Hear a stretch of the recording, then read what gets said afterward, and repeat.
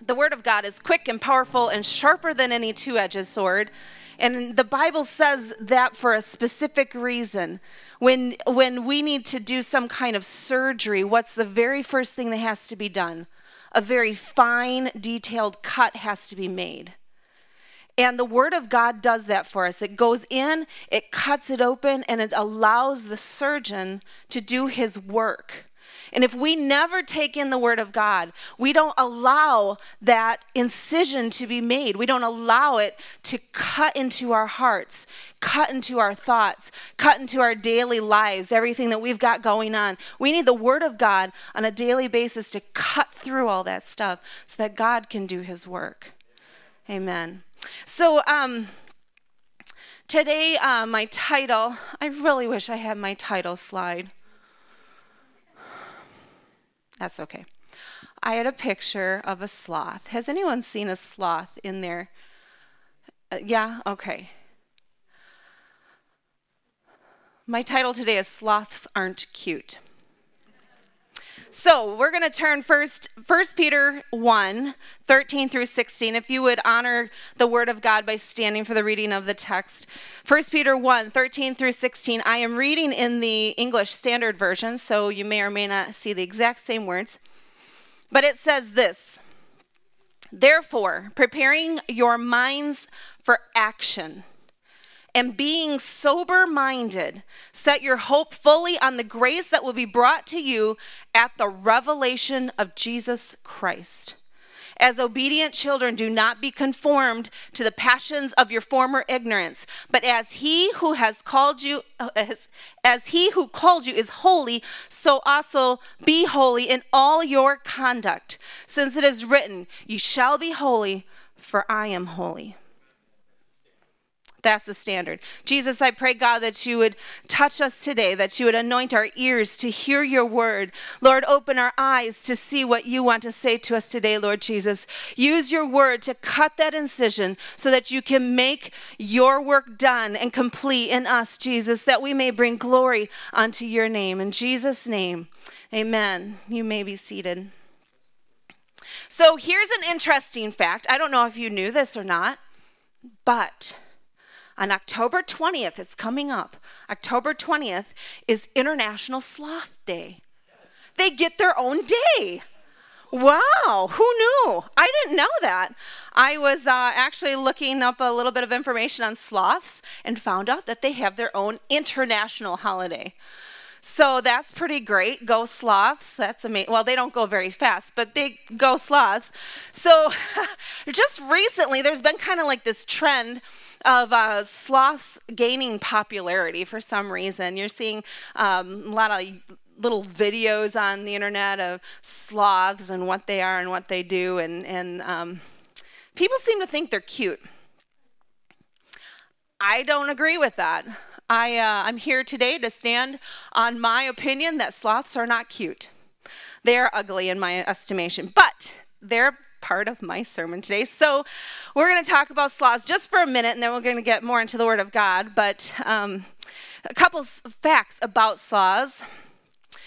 Number one, the world's slowest mammal. Did you know that they average only about 125 feet per day? Their Fitbit is just going crazy. You need to walk. You need to move. It's the world's slowest mammal. Only just on average, 125 feet a day. That means that some days they move a lot less than that. So, and some days they're overachievers and move maybe 130 feet or something like that. So they are very slow. How many of you have thought, my children are sloths? They're moving so slow. Don't they know we need to get out of this house and get to wherever we're going? But sloths are the world's slowest mammal. Number two, they are so sedentary that they actually have algae that grows on their fur. See, they're not cute. Told you. Yuck. Imagine if you moved so infrequently that algae grew on you. That is, well, it serves a purpose because they actually have camouflage then. But that's gross. So they have algae that grows on their fur. Their lives revolve around sleeping. Oh, that would be nice. 15 to 20 hours a day of sleeping. The other thing that they do is eat and sleep. So it's pretty busy. It's a pretty busy schedule. They got to keep track of their schedule and make sure they get all 15 to 20 hours of sleep in, and then the eating. So yeah, but they don't need much other time because they rarely socialize. They are not very social creatures. They won't even really socialize with other sloths, mostly because it takes them forever to even get together. But it's hard, it's really hard to socialize in that way. So they just keep to themselves. It's so much easier, a lot less movement necessary. And their diet consists of just leaves, shoots, buds, and insects. Yummy. Their diet has very little nutritional value, so they actually get very little energy from what they eat. Oh, that makes sense. So those are a few things about sloths that I found were interesting. Now, if we were to compare our spiritual lives to that of the life of a sloth, it would look something like this. A slothful Christian would have slow spiritual growth, not moving very fast, and not really caring about it. They would probably live for Jesus for years and accomplish next to nothing. A slothful Christian. This person would only feed on easy nutrition, easy nourishment, whatever was nearby. That would be dangerous. This easy diet would have very little nutritional value. And so it would result in a lack of spiritual energy. No wonder they wouldn't accomplish much for Christ, because they wouldn't have much to go on, would they? And this person would probably kind of keep their spiritual life to themselves, right? They're not breaking bread from house to house usually. They're not the ones wanting to get into conversation with others and share the goodness of God and what they read in the Word that week and what they have had revealed to them. And they're never sharing and helping others to grow in Christ because they barely know how to do it themselves. They can't help other people. They sure can't help babies in Christ because they still are one. So the literal definition of slothful is lazy. Actually, when you look it up in the dictionary, that's it. Lazy. Wow. So what we want to avoid is spiritual laziness, spiritual slothfulness. Spiritual sloths aren't cute either. They're just not. They can be a problem. So there are 3 ways that spiritual slothfulness can occur, and I want to speak to that today. And I want us to open our hearts to the possibility that one of these may have attached itself to us, and we want to root that out. We want to cast it down in the name of Jesus. Remember in the song it said, every high thing must come down. If it is exalted above God, it's a high thing, and it's before God, and that's breaking the first of the 10 commandments, and we have to get that out of the way before anything else can happen. You're not going to see growth in your spiritual life unless you tear down the things that have exalted themselves against the name of Jesus. So the first thing that could occur that would make spiritual slothfulness occur is ignorance. Now, I'm not talking about bless your heart kind of ignorance. I'm talking about ignorance that happens naturally, a lack of knowledge. If somebody is ignorant, they are lacking in knowledge. And the second one, and we're going to expand on each of these. The second one is cowardice, fears, insecurities that keep you from doing something. And then the third one is immaturity, being slothful by choice. So let's look at ignorance first. Ignorance, the lack of knowledge in our setting, the lack of knowledge of the Word of God.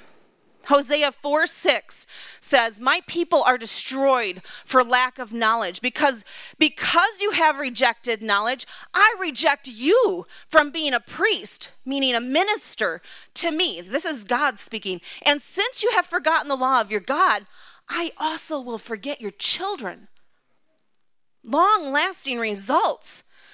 for lack of knowledge. Lack of knowledge.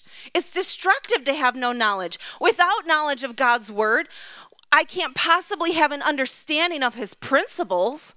So therefore, I can't apply what I don't know.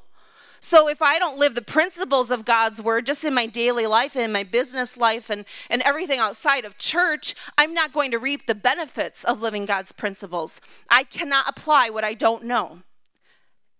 It's damaging. I also can't have hope in the promises of God.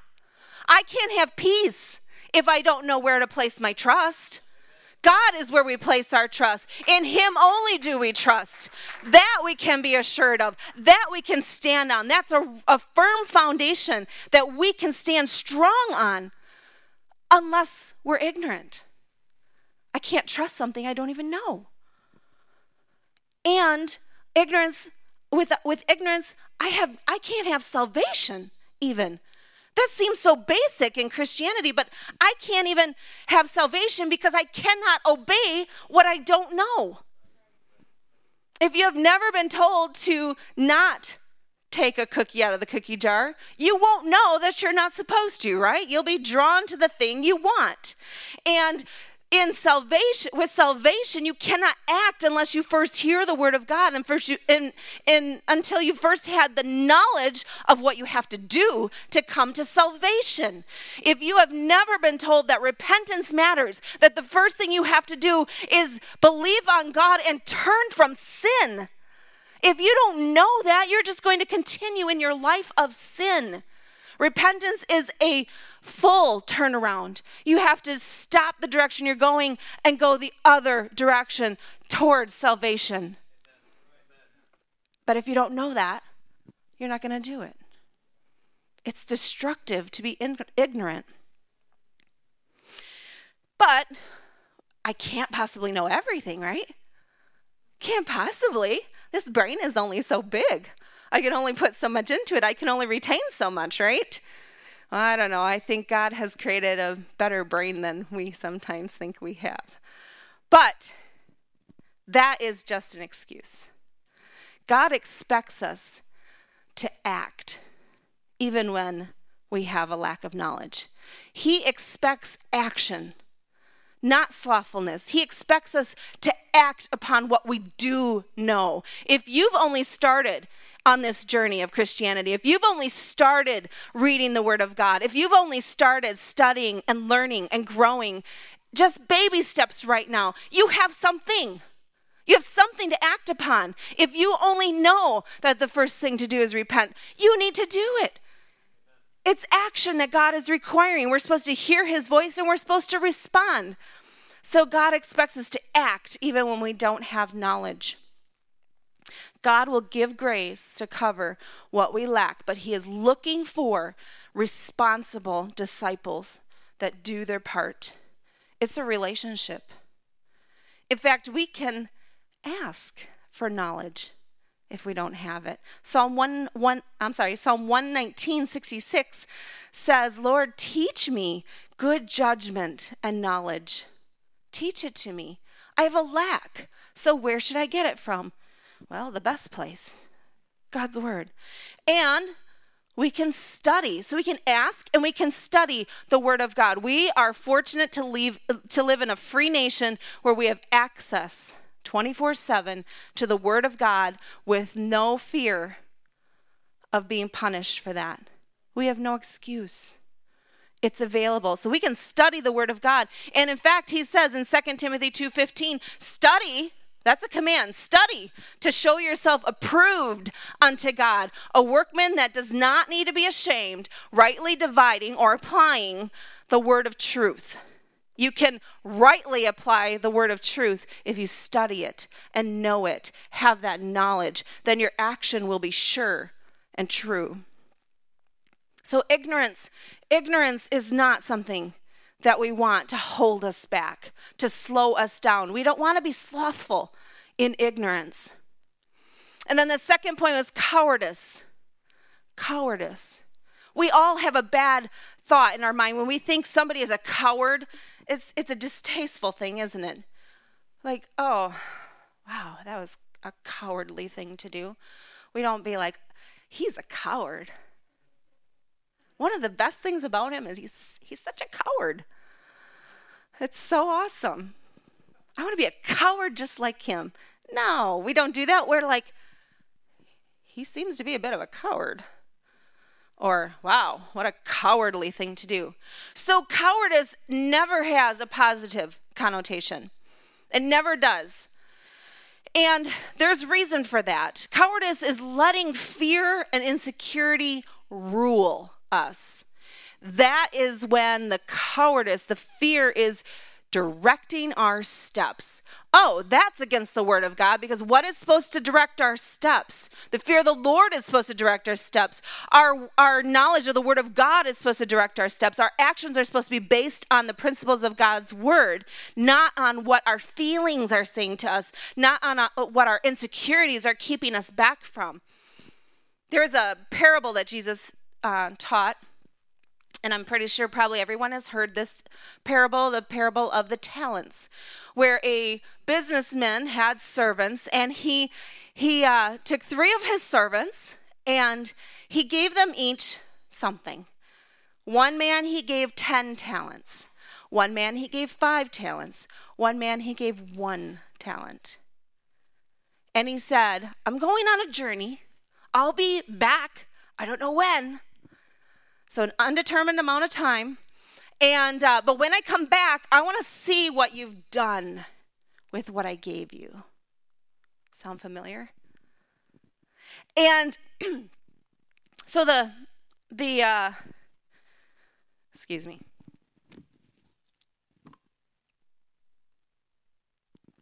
Singing and then preaching is hard on the throat.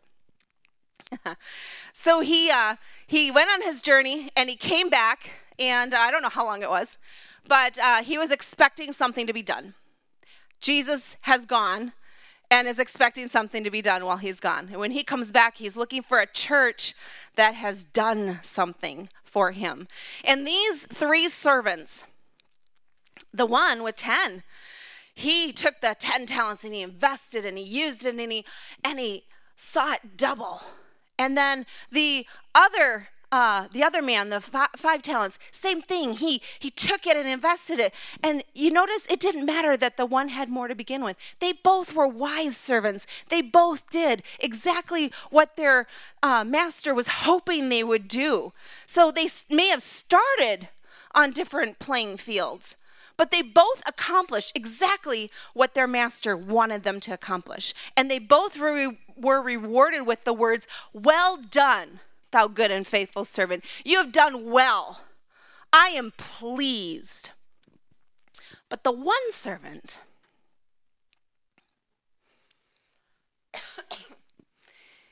he didn't do so well. He didn't do well at all. Actually, he was a coward. Because what he did was he took the 1 talent and he went and found a very safe place. And he buried it. And he pretended like it wasn't even there. And he didn't do anything with it. He buried it and left it until the master came back.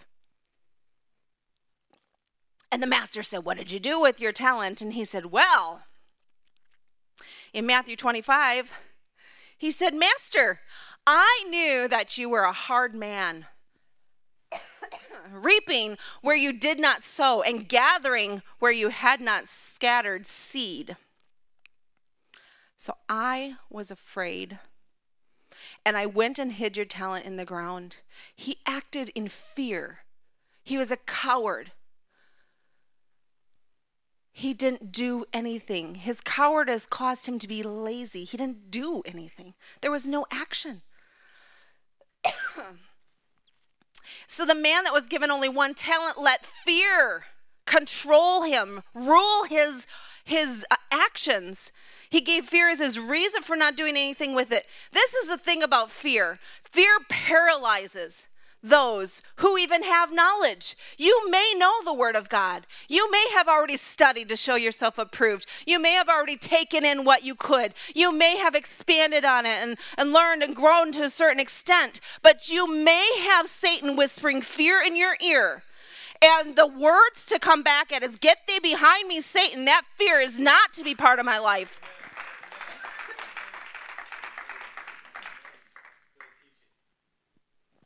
Sorry, the water is good. Take more drinks. Have more water. That's a message. Yeah, have more water. Thank you, Jesus. But fear is a tool of the enemy. He thwarts the work of the kingdom with fear. We let it rule our hearts and our minds. He whispers it. He presents it. He makes sure that we see things that cause us to be fearful. Do yourself a favor and turn it off. Do yourself a favor and cut off those things that cause you to have fear. Are you listening to things that give you fear? Are you obsessed with the news? Yeah, the news is not good these days, is it? You know what? It never was. It never was. Sin has been on this earth since the beginning of time after the garden. Sin has caused bad news ever since. We feel like, oh, news is so bad nowadays. Yes, it is, but it's no worse than it ever was. God is still on the throne. Even though that news is bad, things are happening, things that we know about now that we never knew before. It's much more of a global world than it used to be. We're hearing about things that we would never have heard about. They still happened. So we can't let that fear paralyze us from spiritual growth. Fear causes us to look for excuses. We're ashamed of our fear a lot of time. That's a good way to know that it came from the enemy, because he's the accuser. He's the one that brings shame. He's the one that brings condemnation. He wants us to be bound by shame. If you feel shamed, you need to bring that shame to the cross and leave it there, because it's not from God. The Holy Spirit convicts us. It doesn't shame us. Shame is like a mocking type of conviction. It's not saying, hey, you have something to change and I can help you. It's instead saying, wow, what a screw up you are. Wow, look at you. Look at you. Who could love you like that? That's shame. But the Holy Spirit convicts us and says, I see where you are. I see how dirty you've let your life become, but I love you, and I can fix that. I can fix that. But our fear sometimes will keep us from letting the Holy Ghost draw us in and fix those things. Oh, let that not be us today. Let us be open to the working of the Holy Ghost in our lives, to the conviction of the Holy Ghost, saying you have things to change, and you'll be so much better for it. We don't know what it will look like down the road. That's called faith. Steps of faith. When God starts speaking to you and saying, here's something, and here's something, and here's something. I want you to rethink this. I want you to change that. I want you to throw this out. I want you to start doing this. That's his love working on our lives to make us more complete than we've ever been before. We're broken in and of ourselves. Sin did that to us. But God, in his mercy, wants to heal the brokenhearted. He wants to make new that which is broken. And he can do it unless you choose to not let him. That's what the conviction of the Holy Spirit is for. Not for shame, but for change. I want to be changed by his Spirit. I think I can put that down for a second. So the one servant who was slothful, he was called wicked and slothful, not because of his fear. The master did not say it was because of his fear. It was because of his lack of action.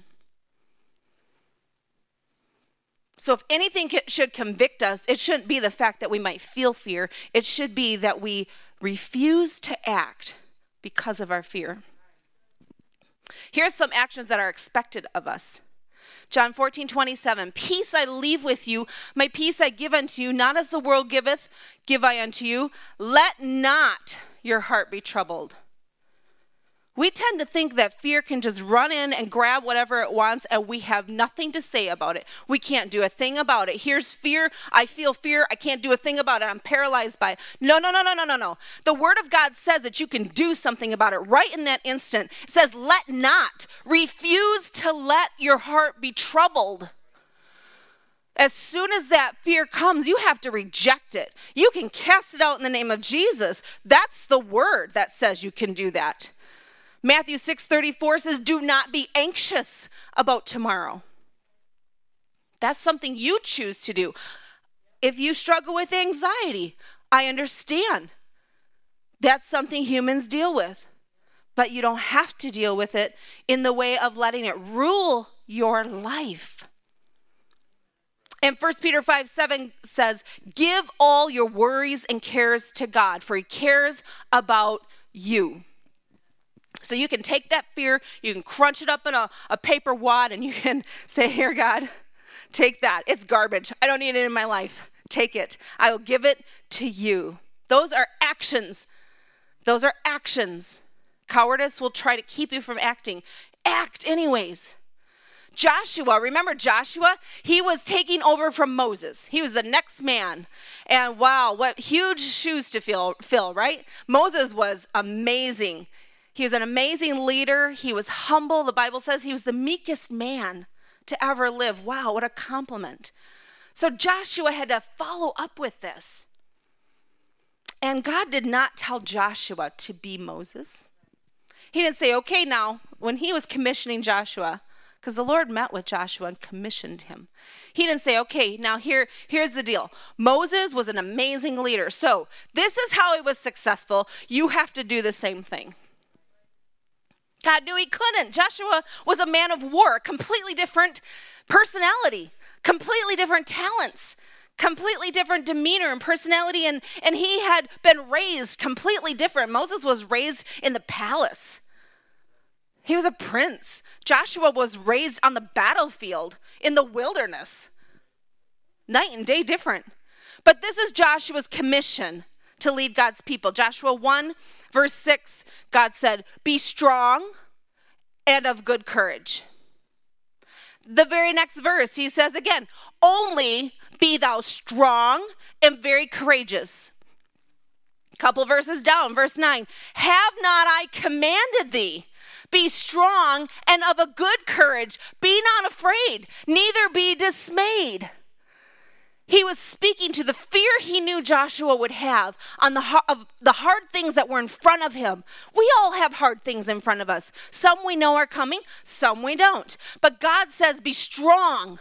Be strong and of good courage. The strength comes from him. So when he says be strong, you know that he's saying, here it is. Be strong. Here's the strength. I'm giving it to you. You just have to be strong. Be in me. Abide in him, and he will abide in you. Only be strong and very courageous. And that fear has to go because it cannot live together. It cannot cohabitate. Cowards hide. Cowards reject action. God never intended for fear and insecurity to rule us. We have to choose action, or we will be spiritual sloths, cowards. And the third thing, immaturity. This one's a little bit difficult because nobody wants to be called immature. We like to call each other immature, but we don't like to call ourselves immature. And aren't we all immature? Yes, because the Bible says that until we reach the other side, we're not complete. So that means we all have immaturities. Nobody is completely mature because it's not all the way done yet. Until we stand in the presence of Almighty God, it has not been completed. He's still working on us. His work is still being accomplished. But immaturity is being slothful by choice. This is dangerous. The fear comes from the outside. It comes upon us. But the immaturity, that's slothfulness by choice. Sometimes immature Christians have heard a lot of God's word. Some of them have grown up on the pews. Some of them have been immersed in it. And they're slothful by choice. They're immature. So if you've overcome the lack of knowledge And if you're not fearful, but you're still slothful, you're immature. Oh, that sounded horrible, but it's true. The book of Proverbs pays a lot of attention to the slothful or the sluggard or the fool. And it's all the same. All three of those. It points out exactly who they are, what they are, and why they are. Solomon gives a preface at the beginning of his book in case we weren't sure what his purpose of in writing Proverbs. If you will turn to Proverbs 1.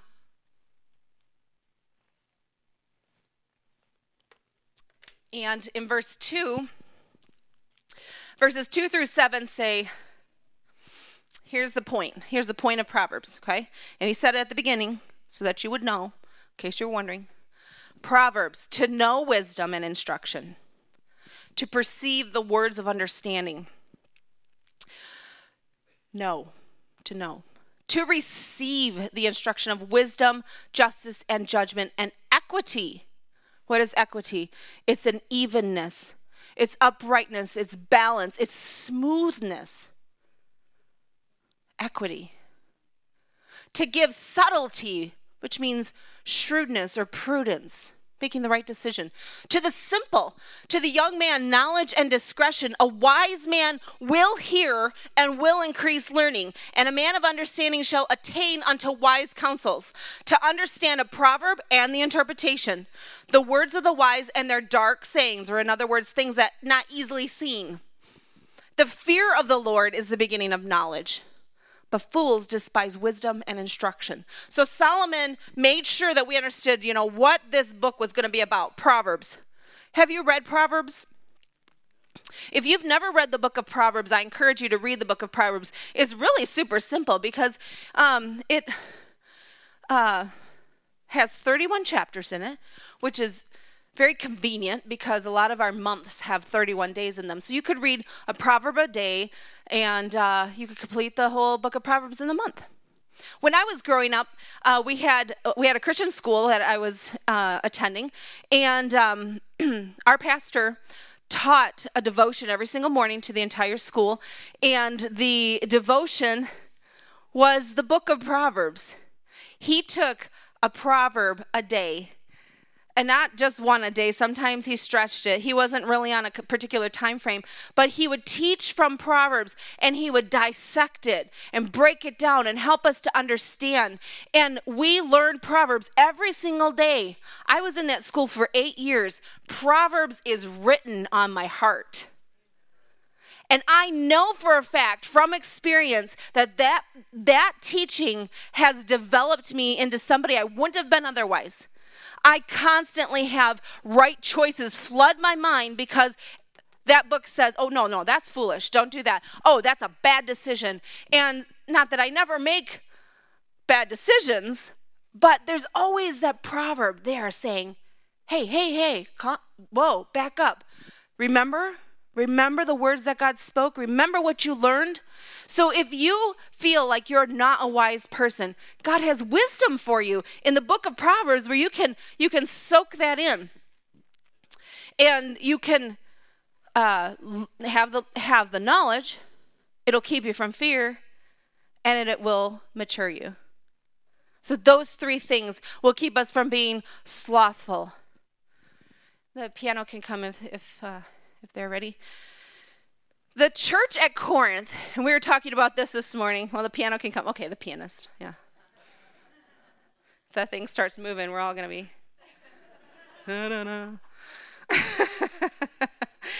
But the church at Corinth, have you read 1st and 2nd Corinthians? 1st and 2nd Corinthians are interesting.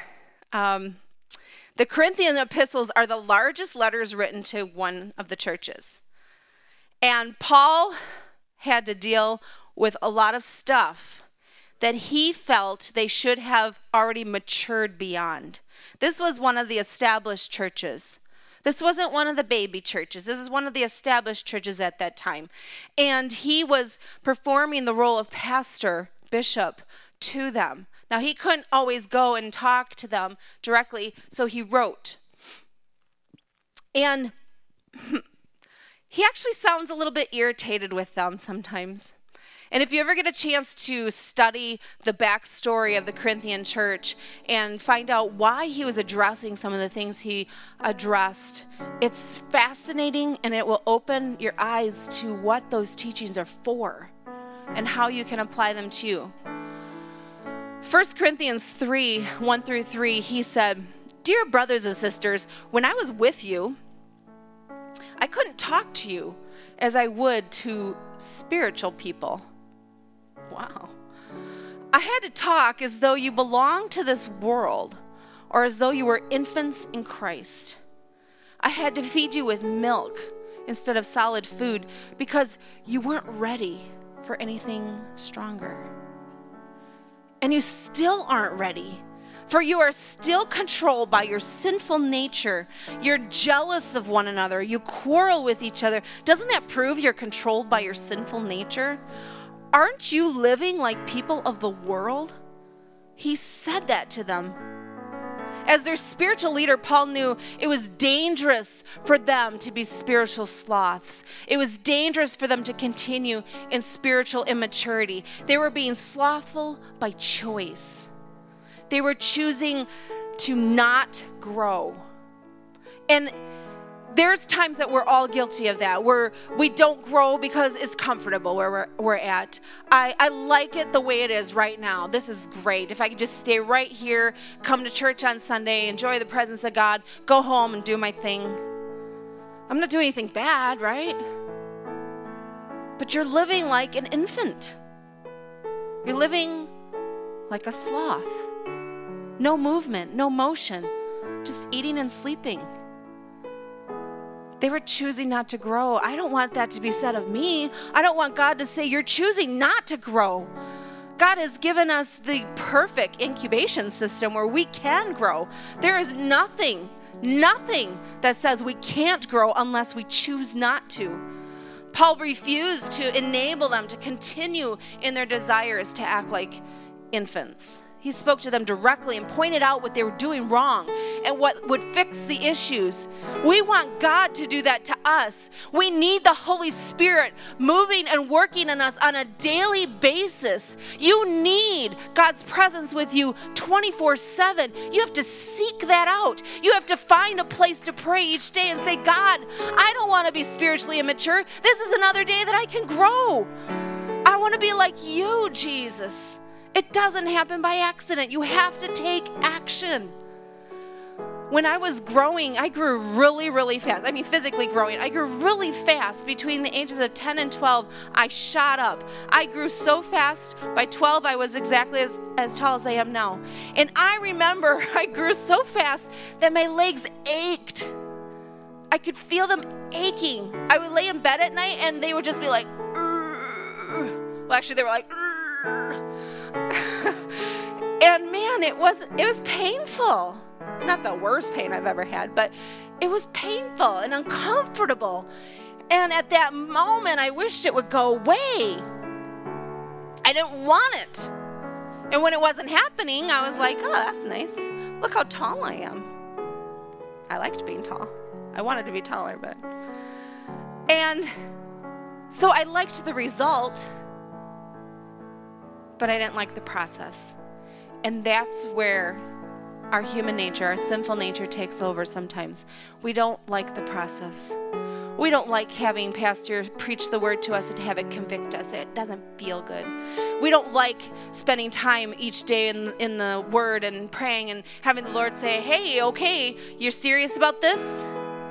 I've got something for you, but you have to do something. You have to act."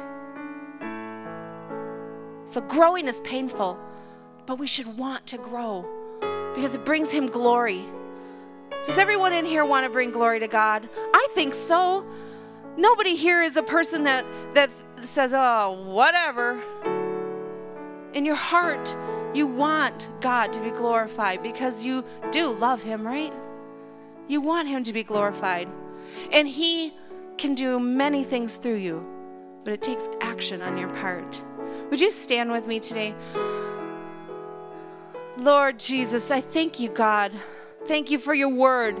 Thank you that you have given us the ability to have knowledge of you. Thank you, Jesus, that we have the ability to cast down fear.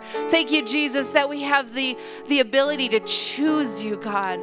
But I pray, God, that you would touch this congregation here today, Lord. Touch us each individually. I pray, Jesus, that you would move on our hearts, move on our minds, God. Help us, Lord, to seek after you, to act, to not sleep, to not be slothful in our Christianity. But, God, that we might move toward you, ever reaching towards that prize of the high calling of Christ Jesus. Lord, that someday we will be in front of you and you'll say, well done, thou good and thou faithful servant, enter into the joy of my kingdom. Jesus, I pray, God, that you would convict us, that you would move us, Lord. Thank you, Jesus, that you're moving on us right now. If you want to come and pray at this altar, I invite you to come up here and spend some time with the Lord this morning. I encourage you to open your hearts to him and say, and be very honest and say, Lord, show me. Show me what I'm supposed to do. Show me what I'm supposed to get rid of. Show me the action I'm supposed to take. Lord Jesus, I pray, God, that you would move on our hearts. In Jesus' name, in Jesus' name. He expects us to act even when it would be easier to sit. Allow yourself to be challenged by the word of God. Meditate on his word. Let it become the very essence of who we are. Lord, help me to challenge myself to make new commitment each day, Lord. I want to be your church in action. I want to be not slothful in your business, Jesus. I want to be acting on your behalf, working for your kingdom. Jesus, thank you, Lord.